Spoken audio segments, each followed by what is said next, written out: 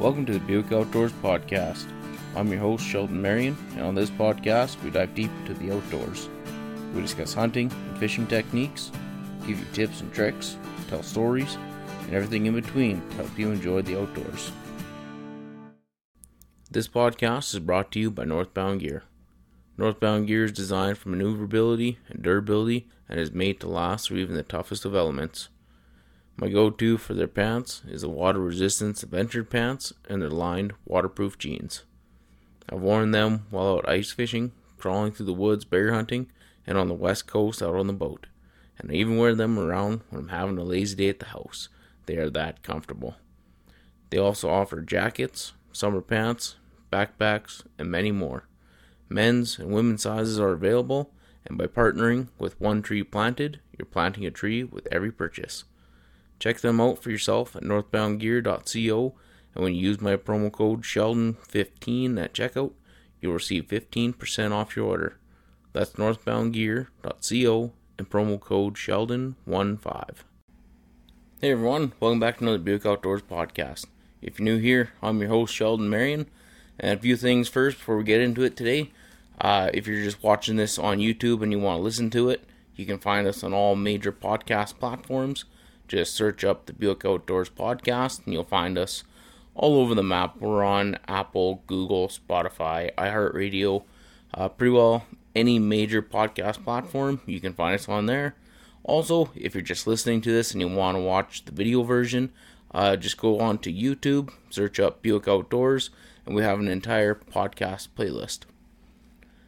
So, with that being said, we're going to get into today's show. Right now, it's a good time to get in that last minute kind of spring season ice fishing trip. We just pretty well wrapped up our ice fishing trip. I did one trip to Moberly Lake and I did another one to Inga.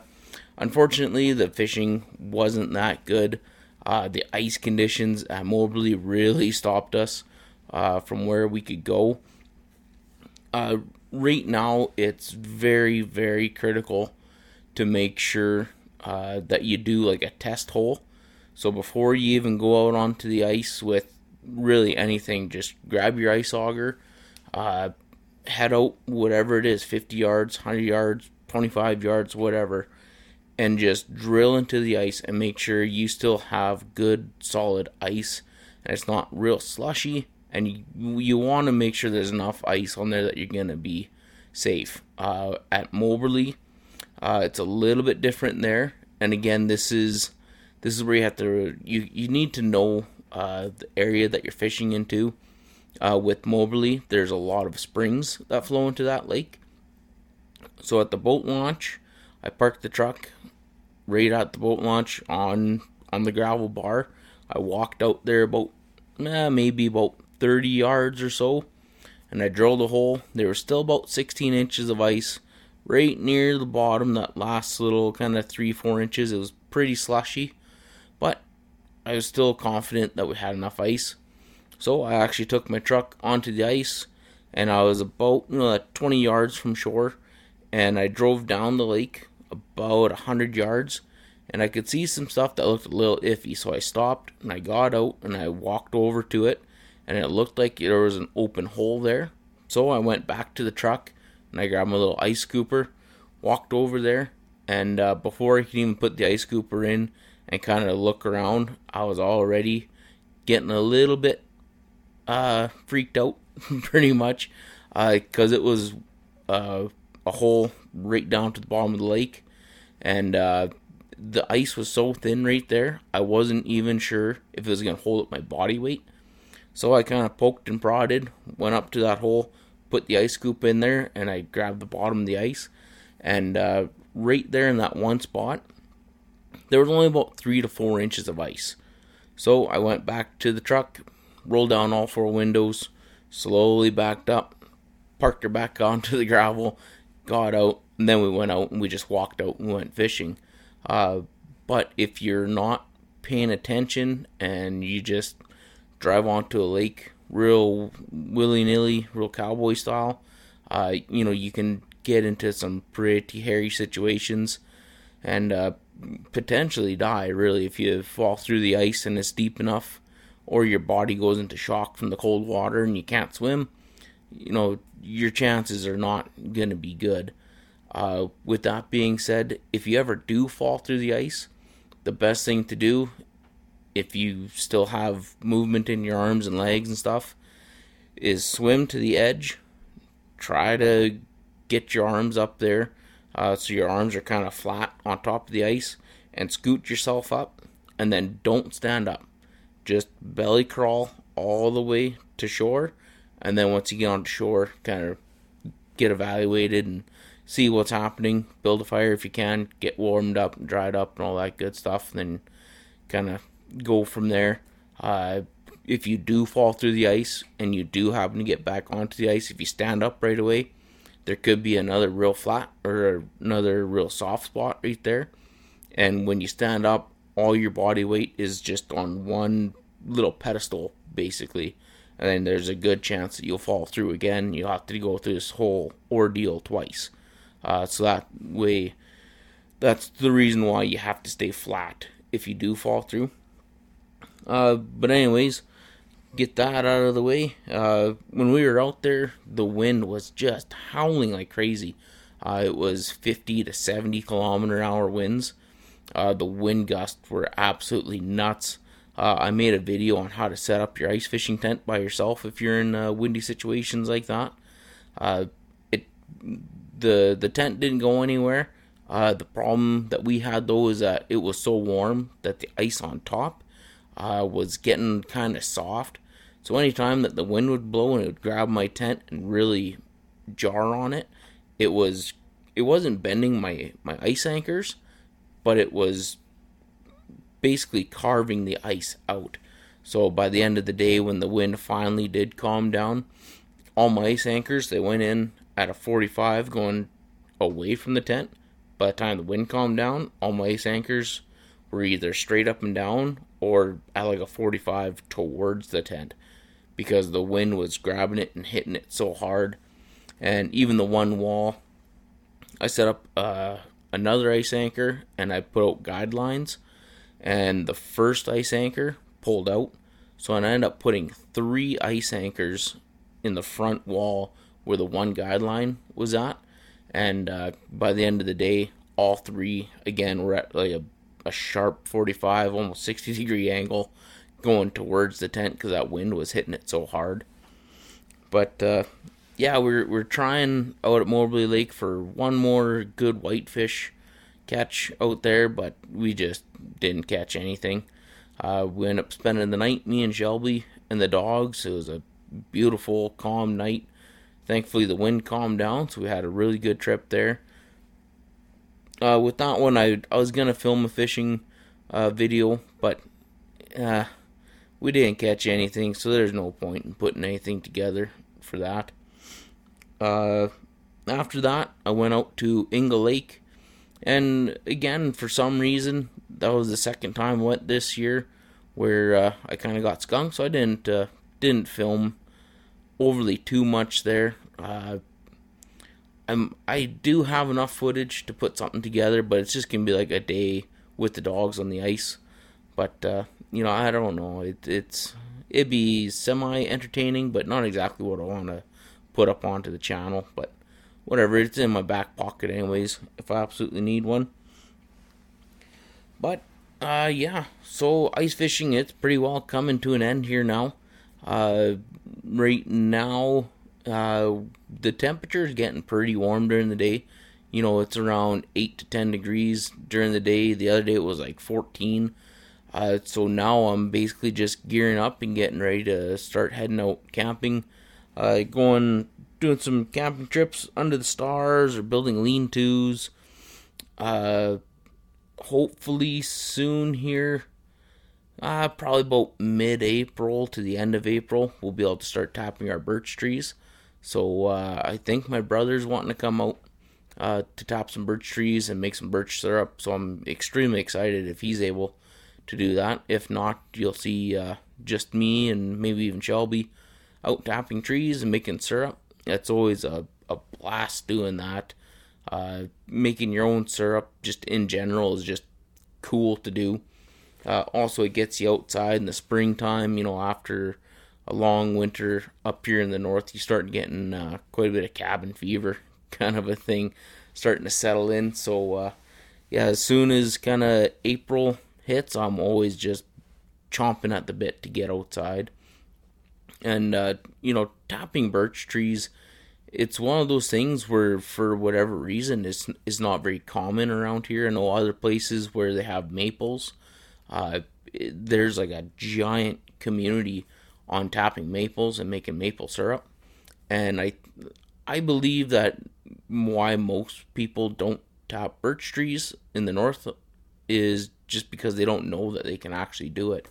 And, or they're overwhelmed and they think that you need a whole pile of taps and drills and this and that, and you need a pile of equipment, because if you watch some of these hardcore maple guys, like, they have some serious setup. But really up here, when I first started out, I went out with a little package of like 50 thumbnails that I bought from like Walmart for $2 or whatever, a sleeve of red Solo cups, a roll of duct tape, and my pocket knife. And when you're first starting out, it's a good way to do it. It gets you outside, and it does get you a little bit of birch water that you can make some syrup with. Basically, I take a red Solo cup, and I tack it to a tree, and then I take a small strip of duct tape, and I tape it to the tree, and then make it so it actually drips or drapes down into the red Solo cup. And then probably about a half an inch above the duct tape, I just do a real shallow V notch cut. So I just take my knife and I just stab it straight in, so it's a V. So that way when the water starts to run out, it hits like the bottom corner of that V, and that's directly above your duct tape. Birch water goes onto your duct tape and then falls into your cup. And it works, for the most part, it works good. But a lot of times what'll end up happening is eventually the birch water gets in behind your tape, and then the birch water just kind of goes around everything, runs down the side of the tree, and you end up losing quite a bit. So since then, I've moved on to a bit of a different setup. It's basically like a poor man's maple syrup setup. I have a drill and a drill bit, and I use the little 1/2 inch male by male like hose connectors, the little brass things. You can buy them like a bag of 25 from pretty well any hardware store. And the drill bit I use is just a hair smaller than 1/2 inch. So in that way, when you drill into that tree about 1/4 of an inch to 1/2 inch, and you tap in your male by male connector, it creates a great seal around that connector. And then same thing with the cup. I just thumbnail that to the tree underneath. Or some years or some trees, I use a bucket and a 2-inch nail, because some of those trees, it's like you turn on a tap and they just run steady. Others, it's a slow drip. It all kind of changes per tree, but you figure that out real quick. But anyways, yeah, I just tack that cup to the tree underneath that tap. It drips in a couple times a day. I make my rounds with clean 5-gallon buckets. Just grab the cup, dump it in there, and man, you're off to the races. One thing that's nice is in April is when it still freezes at night, and you go around in the morning first thing, and your cup is right full to the rim, and you break off the ice, take that ice, toss her out, and you take a swig of that birch water. It's one of the most freshest, semi-sweet, it's just like absolutely beautiful mineral water with just a slight little bit of sweetness to it. And when it's extremely cold like that, it's just amazing. It's one of those things where you really gotta try it. I've tried buying birch water from the grocery store and from the health food store before, and that stuff is I'm telling you, that's not the same. I don't know what is in those bottles, but I highly doubt it came from a birch tree, or it's a birch tree full of pesticides or something. It's not good, and it definitely does not taste the same. So if you want to try birch water, it's very, very easy to find. It's easy to collect, and it tastes amazing. And then also, once as I get probably I'd say about 5 to 10 gallons of it if I'm making just a small batch of syrup. You can either use like cheesecloth, game bags, or a clean pillowcase. And I'll take one bucket and I'll put the pillowcase just on top of it. And I roll it up so there's just one little divot kind of in the center of it. And I'll take all the birch water that I collected, because a lot of times you get a little bit of leaves or twigs, bugs, stuff like that in it. And I just dump it through the little pillowcase or game bags, whatever it is that you're using, and use that as a filter. And then after that, you just take it, put it onto your pot, put it onto like a rolling boil for, well, quite a few hours. It's about 99% water and only about 1% sugar. But you just slowly boil it down, and then I finish it off in the oven, or not in the oven, but on the stove in the house, because it's a real delicate process once you're getting down to the finishing side of things. And the syrup that you get out of it, it's kind of like maple syrup, but it's more of a kind of like a caramel, brown sugary kind of a taste to it. It's a very unique flavor, and man, I'm telling you, it's some of the best syrup you'll ever eat.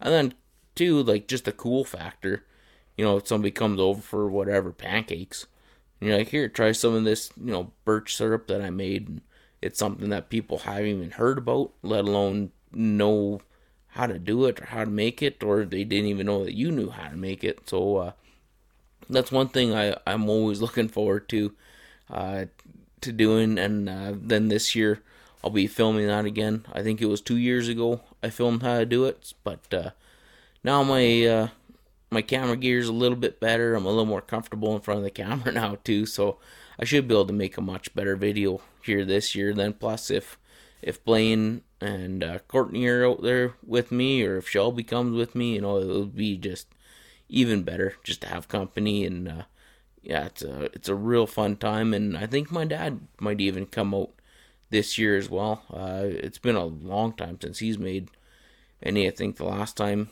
he made any is when I was pretty well living on the trap line there in the wall tent, and I was trapping beaver, and he was cutting firewood and tapping birch trees. And Dirty Bugger didn't want to do the big boil out at the cabin, so he came over to where I was sleeping in a tent and boiled all of his syrup there. So I had a couple of bears come out and visit too, but they kept going up the road. Wasn't a big deal. Another thing that I'm wanting to do here this year is I'm really wanting to find a spot where I can kind of set up camp, kind of a thing. I'm always talking about getting outside, getting away from everything, and having a place to go. And I think this year I might either take the pickup or take the side-by-side out somewhere and just look for a real nice flat spot where you have some sun shining through, whether it's a big stand of spruce or pine or something, and just kind of doll it up a little bit. Make it so we have a place that we can just kind of get away from the house, even though we do live in a very remote place already as is. We still have neighbors. They still have dogs that bark. We have the odd truck that goes by. And, some days it's nice just to go out into the bush where there's actual silence. And if you can have a place where it's set up and, you start to have a connection to that place, and it kind of starts to feel a little special, feels kind of like home kind of a thing when you go there. I really, really want to have a place like that. And then maybe even this winter I can take the wall tent out there and set that up and stay 4 or 5 days in my wall tent and then break her all down, take her home kind of a thing, because I don't want to leave anything up permanently or leave something up for the squirrels to chew on or the bears to get into. But that's just something to kind of look forward to and do this summer and this fall maybe. But yeah, start the search in the springtime anyways. It's just one of those things, like I said, it's just nice to have somewhere that you can go, that that's there. Hopefully it doesn't get logged. Right now they're kind of ramping up on logging around in the area, so you gotta be a little mindful about that. Just watch out for the can-for ribbons and all that. But whatever. Those guys, they gotta make a paycheck too. One thing I was really looking at getting into one of those lightweight hot tents. I do have a wall tent. It's a Cabela's Bighorn 3 wall tent, and it's the same fabric that's made. They use the same fabric that they make the Lacnic tent with too from Cabela's, and it's a good tent if you're using it in the spring and summer. Some falls it would be all right. The problem is that it's like a poly fabric, so it doesn't breathe whatsoever, and the condensation builds up a lot in it. It'll build up a lot in it if you don't plug the vents. The problem though is the vents are so huge and there's so many of them that if you don't plug the vents up, you're just like, it's like sleeping with the window open, and it's just constantly cold. You have this constant draft of air coming in, and it's just not comfortable, especially once you have your fire going inside. I've seen some people, they did what I did. You pretty well just take tape and you tape up all your vents, or you take rags and you shove them in there. I've seen some people, they had like that silver bubble wrap stuff that you use for like the skirting on modular homes. But it's such a pain dealing with that stuff, and then it's hard to put your tent away too. And then if you go anywhere, you gotta bring a couple rolls of duct tape or a couple of sheets of this bubble wrap insulation stuff, and it's not meant for the northern Canadian weather. Maybe down south, especially in the States, you'd be fine with it.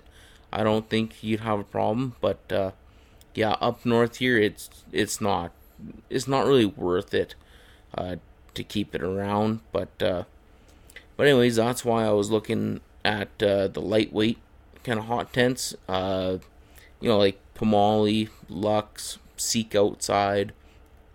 They all sell these lightweight tents. You can get like the inner half tents. You can get the fold up titanium stoves in them as well. But again, that stuff is so small. I would be able to use it in spring, summer, and fall.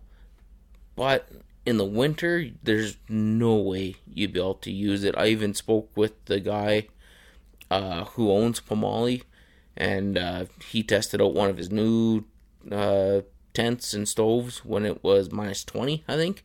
And he said he almost froze to death. And that's coming from the guy who owns the company and controls all the manufacturing, and his last name is Pomali. So for that is not going to work. We don't get too many winter days where it's warmer than minus 20 kind of a thing. And also the price point on those is pretty big. The tents themselves are cheap. They're, depending on the model and the size, but the ones I was looking at were like a 2 to 3 person tent, maybe with the inner tents in them. And with those ones, they're around $150 to $300 range. But then the fold up lightweight titanium stoves, they're like $500. So in all together, you're looking at $600 to $800, and for like $200 more, I'd be able to get a canvas wall tent. So with that being said, the lightweight things, if I had the extra money, I think I would buy one just to kind of have it, but I don't really know how much use I would get out of it.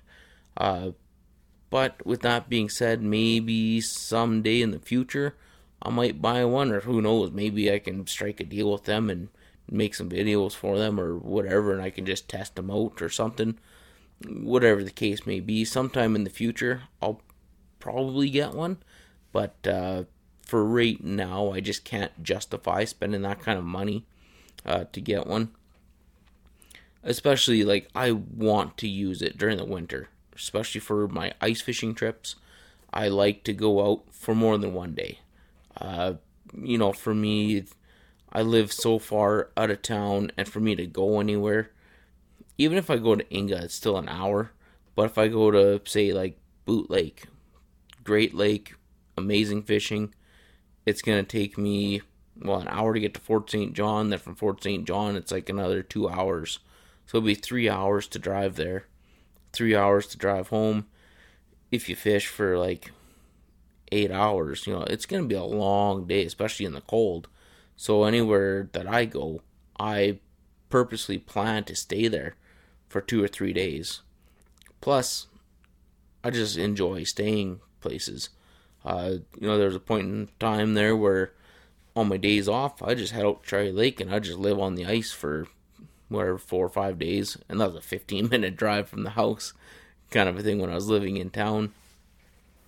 But then I was also doing the same thing at Inga. I would spend 6 days straight out at Inga, whether it was -5 or -30. I just toughed it out, and I just stay in my little ice fishing tent on the ice. One side of the tent was kind of like my kitchen and my bed.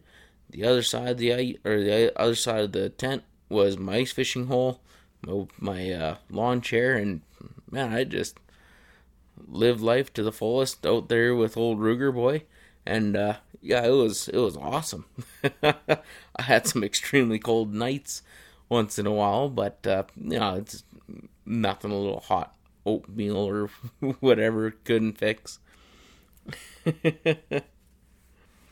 Yeah, another thing with that Bighorn 3 tent too, it was a few years ago now, but I ended up losing my job. It was like right before Christmas. I think I want to say it was about maybe 3 weeks before Christmas. I can't remember if it was like the last week of November or the first week of December. But I lost my job, and I had some money saved up, so I said, the heck with it. I'm going to pack up my tent, I'm going to head out to the trap line, I'm going to live on the trap line for however long till spring if I have to. Like, I really had no agenda whatsoever. So I went out and set it all up, got all nice and cozy, and that's when the vents really started to kind of drive me a little nuts, because that trip, wasn't much of a trip. I was out there for like 2 months, but we get quite a few drastic weather changes up here. It'll go from -20 one day with the sun shining, you get a little touch of a north wind blowing, then all of a sudden overnight the wind picks up, and the next day you wake up and it's like -40.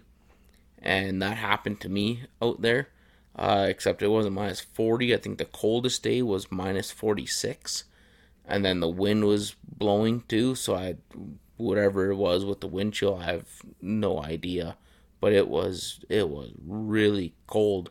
And basically, like, the only thing I was doing during those few days where it was like in the -40s is I'd go out, I'd cut up a bunch of wood, bring it back to the tent, split it, bring it inside, stack it up, and just keep firing into the stove.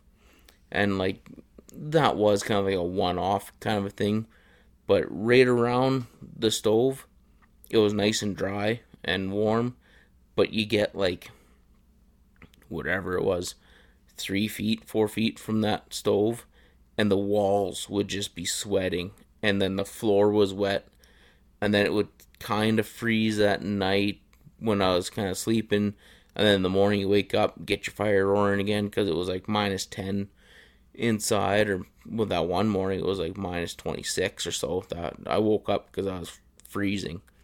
But, and eventually, like, your whole floor is just covered in water. And, like, I'm talking, like, covered in water. It's whatever, a quarter-inch thick. You're standing in a puddle, and it's minus 40 outside. And, that is not fun.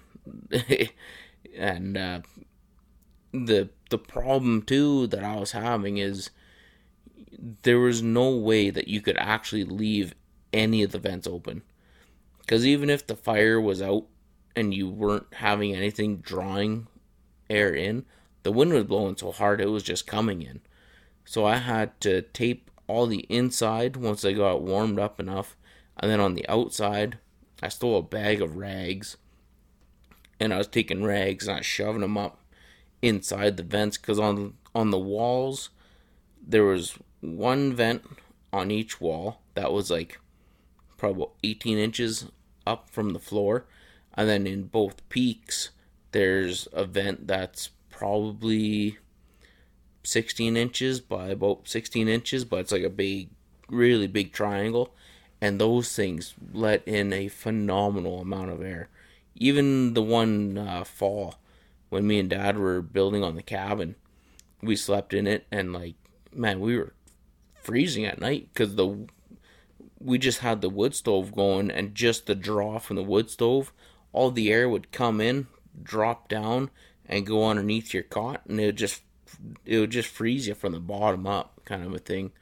So pretty well all night you're just sitting there turning like like a rotisserie in your sleeping bag, because you'd be laying there and your back would get cold, so you turn, and your stomach would get cold, so you turn on your side, and then your side would get cold, and it was just not fun.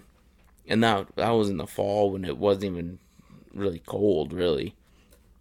But I don't get too much use out of that tent now, especially now. I mean, I got holiday trailers and stuff now too, so in the spring, summer, and fall, I don't really have a use for it, because if I go anywhere, it's gonna be either in the holiday trailer or in just a regular tent. Like, it takes a while to set that thing up, and then to pack the wood stove and your cots and your little fold-up kitchens and stuff.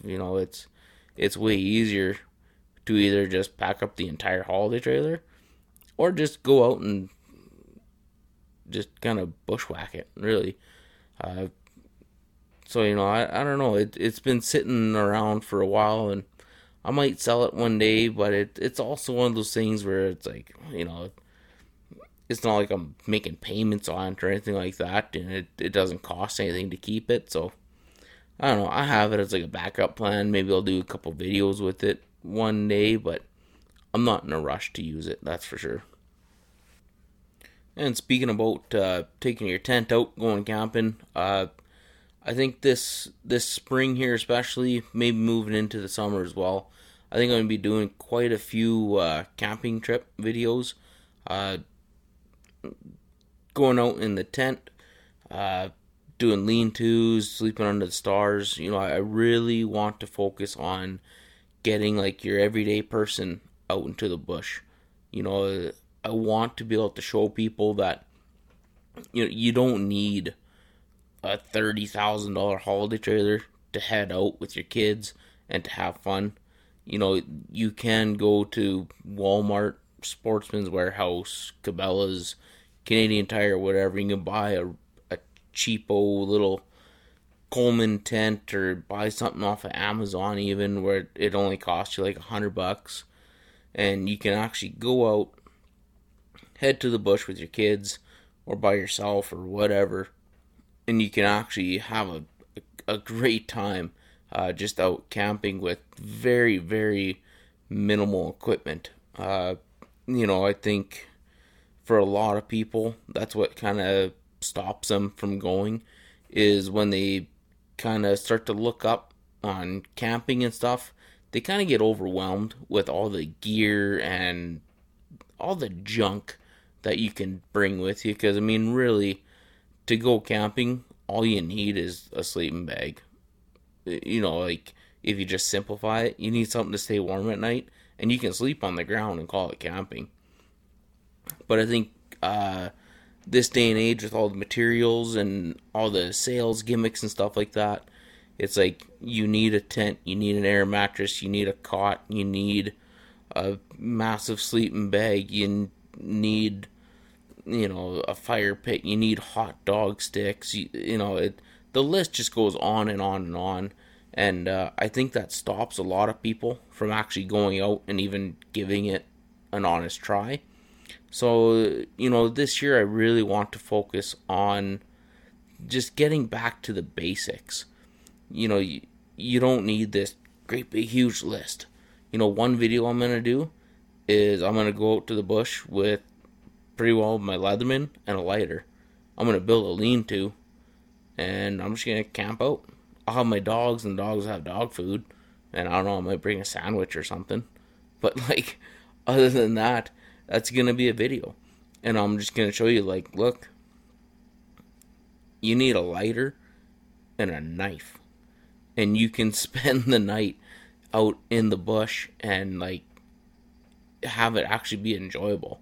I think that's another issue people have is, they think if they don't have this great big huge list of stuff, that it's going to be miserable or whatever. They're going to be so ill prepared that they're going to freeze to death and die. It's like, well, you drove out there.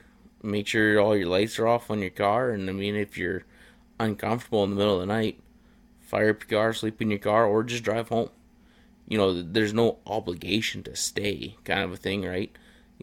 So I'm just trying my hardest, my best to actually get people to go out and see how simple things are and how relaxing it is. With a tent, that's pretty straightforward. Go out, find a flat spot where there's no rocks and sticks, set up your tent, maybe collect some firewood, even just deadfall laying around. You don't need a chainsaw, you don't need an axe. A box of matches or a lighter, and you can have a fire. As long as there's enough firewood just kind of laying around, you can, whatever, you can have a fire all night long and just hang out at the fire. I also want to show you that, cool little projects that you can do either for yourself and just to test yourself out, or because you're just bored, or something for you and your kids to do, is to go out and build a lean-to.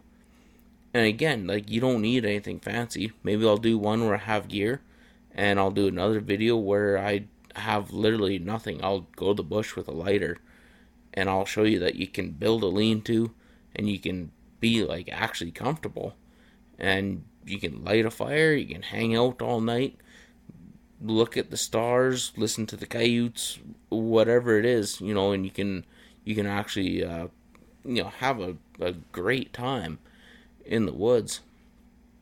Another thing that you can do too is just bring a tarp with you and just tie a tarp up in a tree as your roof or whatever, or you can drape it over a fallen down tree as a lean-to kind of a thing.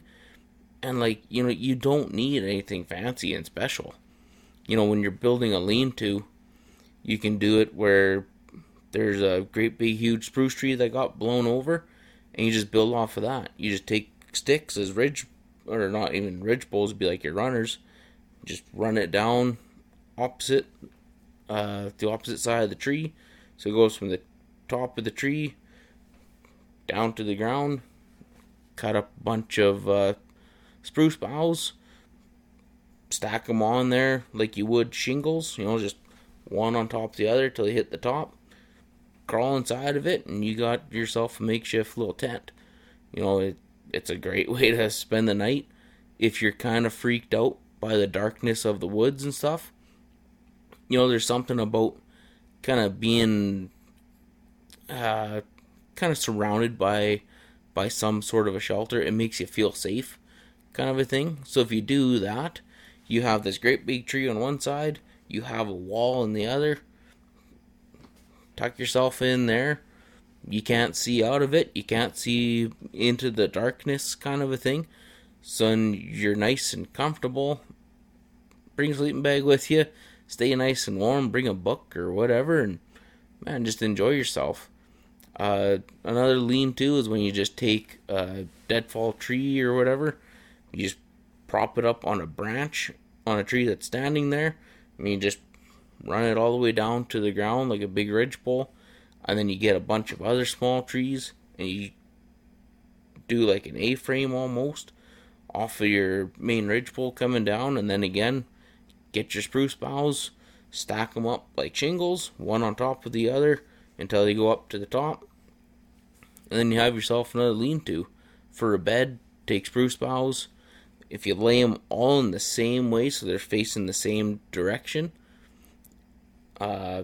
basically like the tip of the branches away from you, and then the main branch towards you.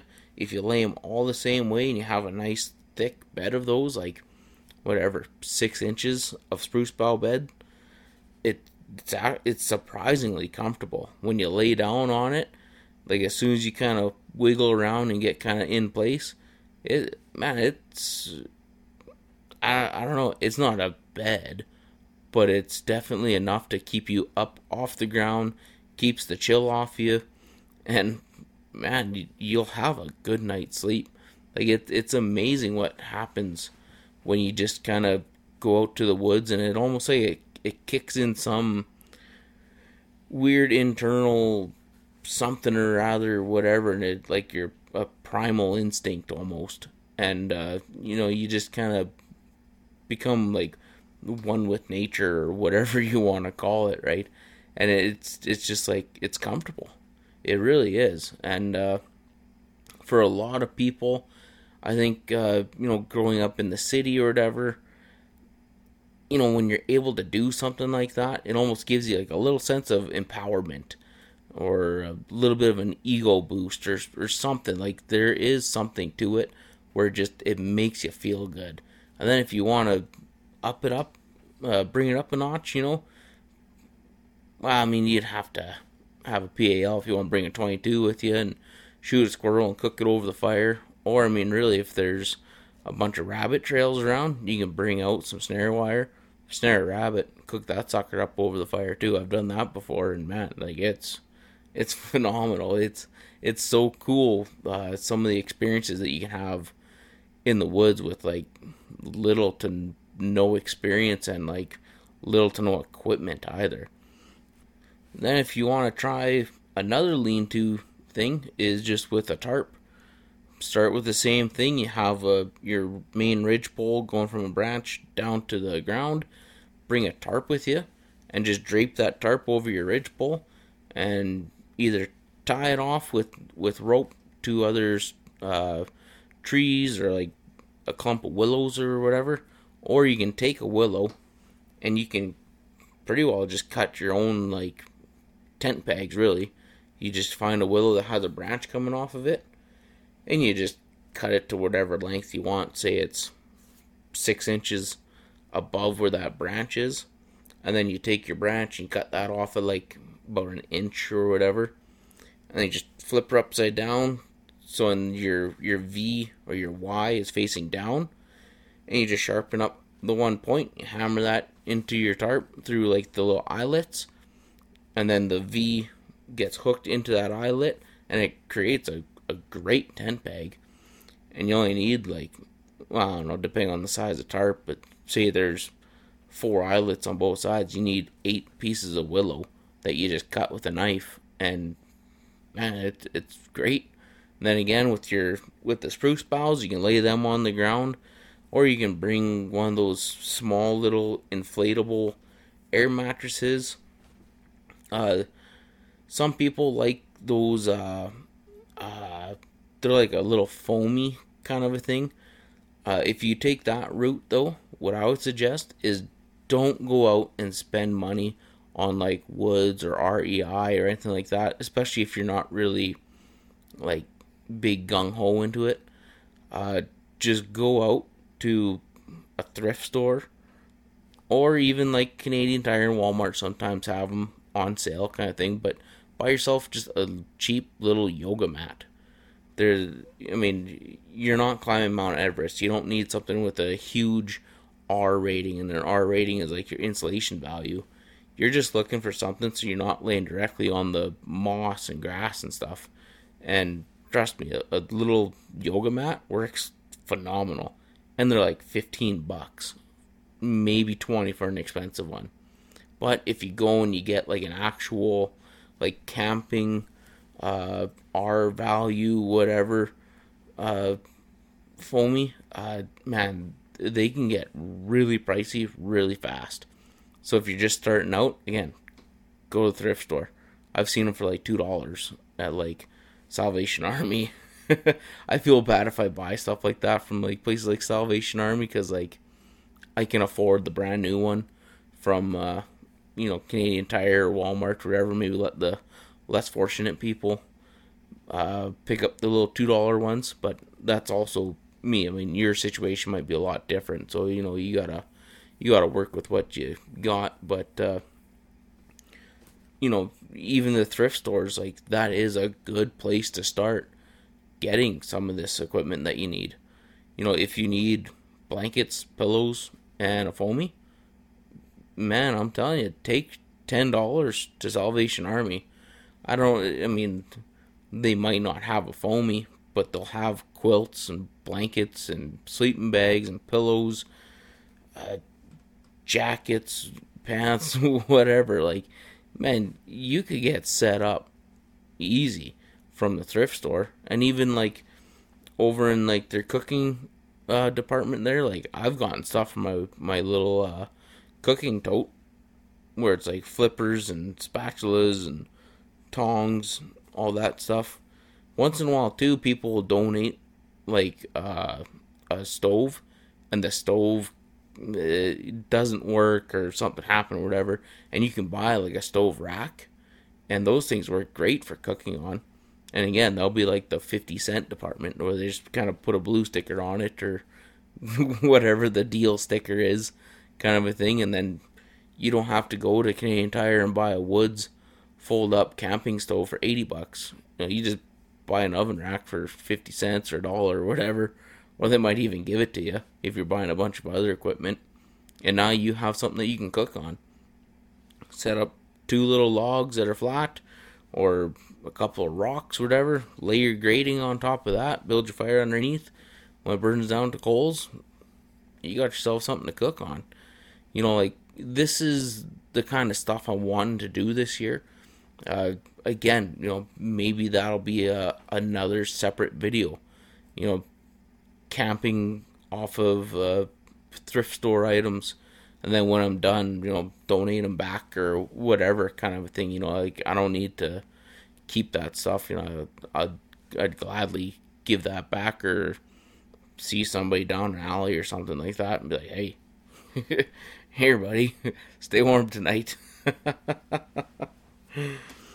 But yeah, like, there is something to do with just getting back out into nature. And like, I know a lot of people are scared of the dark.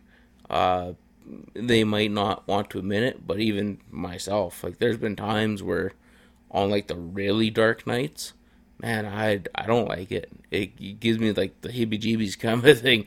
You look out into the trees and all you see is black. It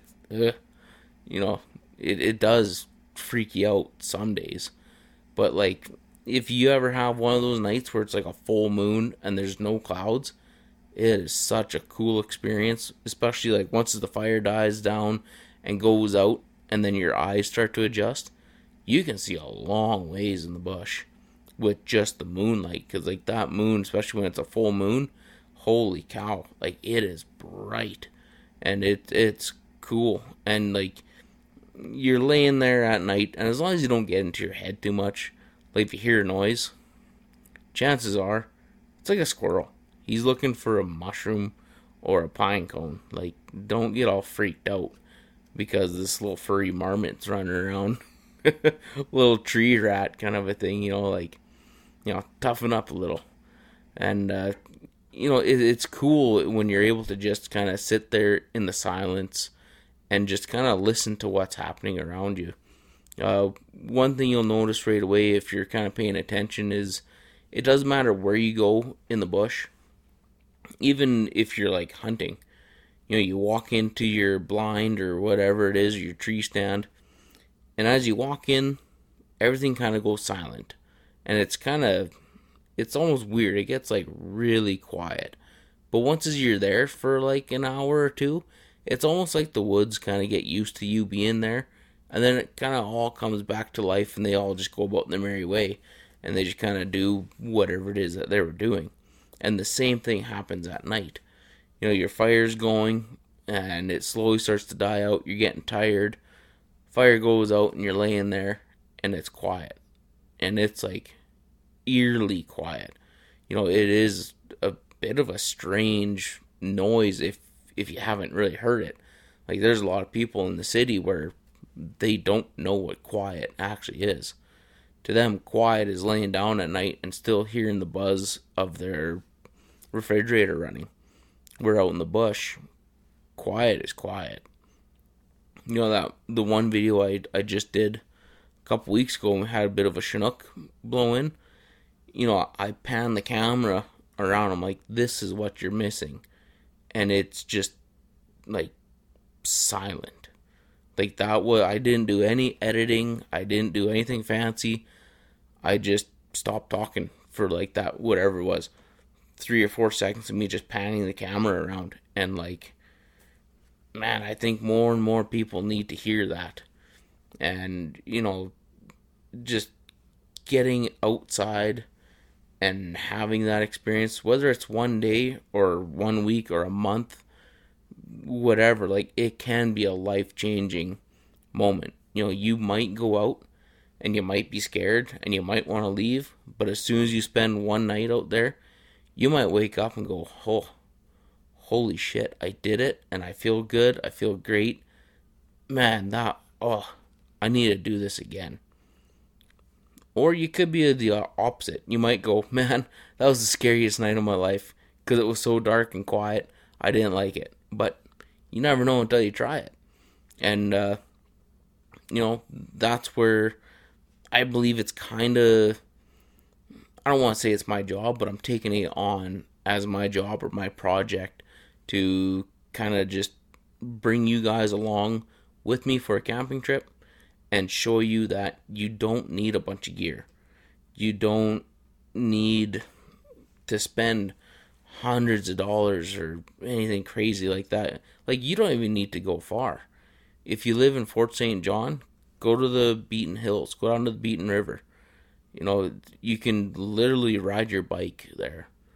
It'd be like an hour, maybe 2 hour bike ride from downtown Fort St. John, and you'd be in the bush and like camping in silence. Like if for some people it might be a little bit different depending on kind of where you live and all that, but like you should really make it a priority, especially how a lot of people these days are kind of focusing on kind of like mental health and everything, and people are kind of opening up about their mental health problems and stuff. I'm telling you, a lot of issues could be fixed by leaving anxiety and stress behind. And an excellent way of doing that is to go to the bush. It sounds crazy and almost sounds too good to be true or like too simple. But like that's exactly what it is. It's just simple. When you're out in the bush or on the water, it's you versus nature kind of a thing. And as long as you go slightly somewhat prepared, you'll thrive. Whether it's for a day or a week or whatever. Challenge yourself and, breathe in fresh air and just take a load off. Even if you just go out for the afternoon, take a lawn chair out somewhere and bring a book with you. And just listen to the birds chirping, the squirrels doing their thing, and just kind of read your book and just... it sounds kind of weird and kind of crazy and a little kooky, but like listen to the wind and the trees even. There's something about just going outside and just not having any worries at all. And like do yourself a favor, turn your phone off, leave it in the car, or put on the hood of your car or whatever if you're worried about locking your keys in your car or something crazy like that. And just like leave all the distractions behind and just go out and do something. It might sound a little childish, but like bring a coloring book even. You know, bring a coloring book and some markers, crayons, whatever. Lay down in the moss or sit on a chair, sit on a tree and like color. It sounds weird, especially coming from like an adult. A grown man is telling you to bring a coloring book with you and head out to the woods and and do some coloring. But like it's honestly, it gives your mind something to focus on instead of some weird boredom or whatever.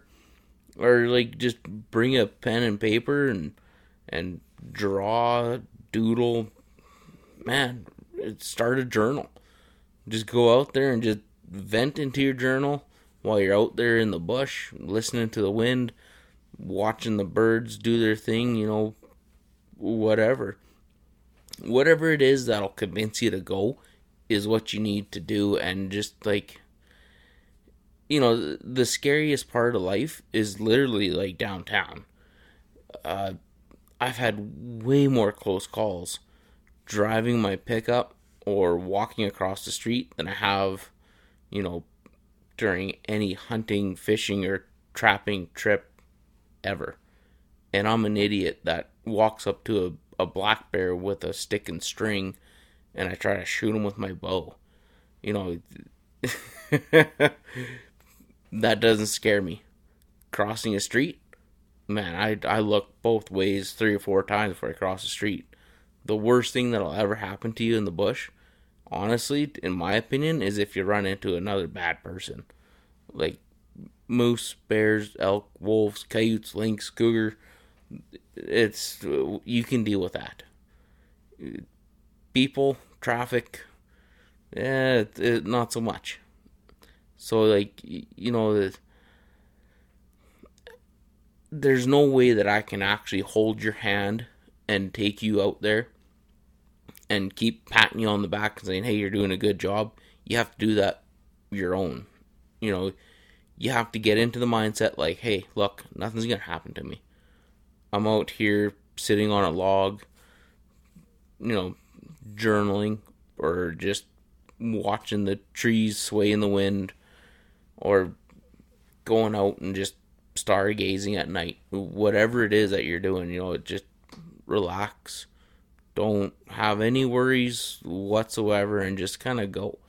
In the end, you're gonna thank yourself, and it's definitely something worth doing. And I can almost guarantee you that once you do it once, you're gonna want to do it again, especially if you get your kids involved. Kids are just naturally curious about everything, and they're gonna ask you 1,000,001 questions, and even if you don't know the answer, you know what? Learn together. I used to love doing that with kids.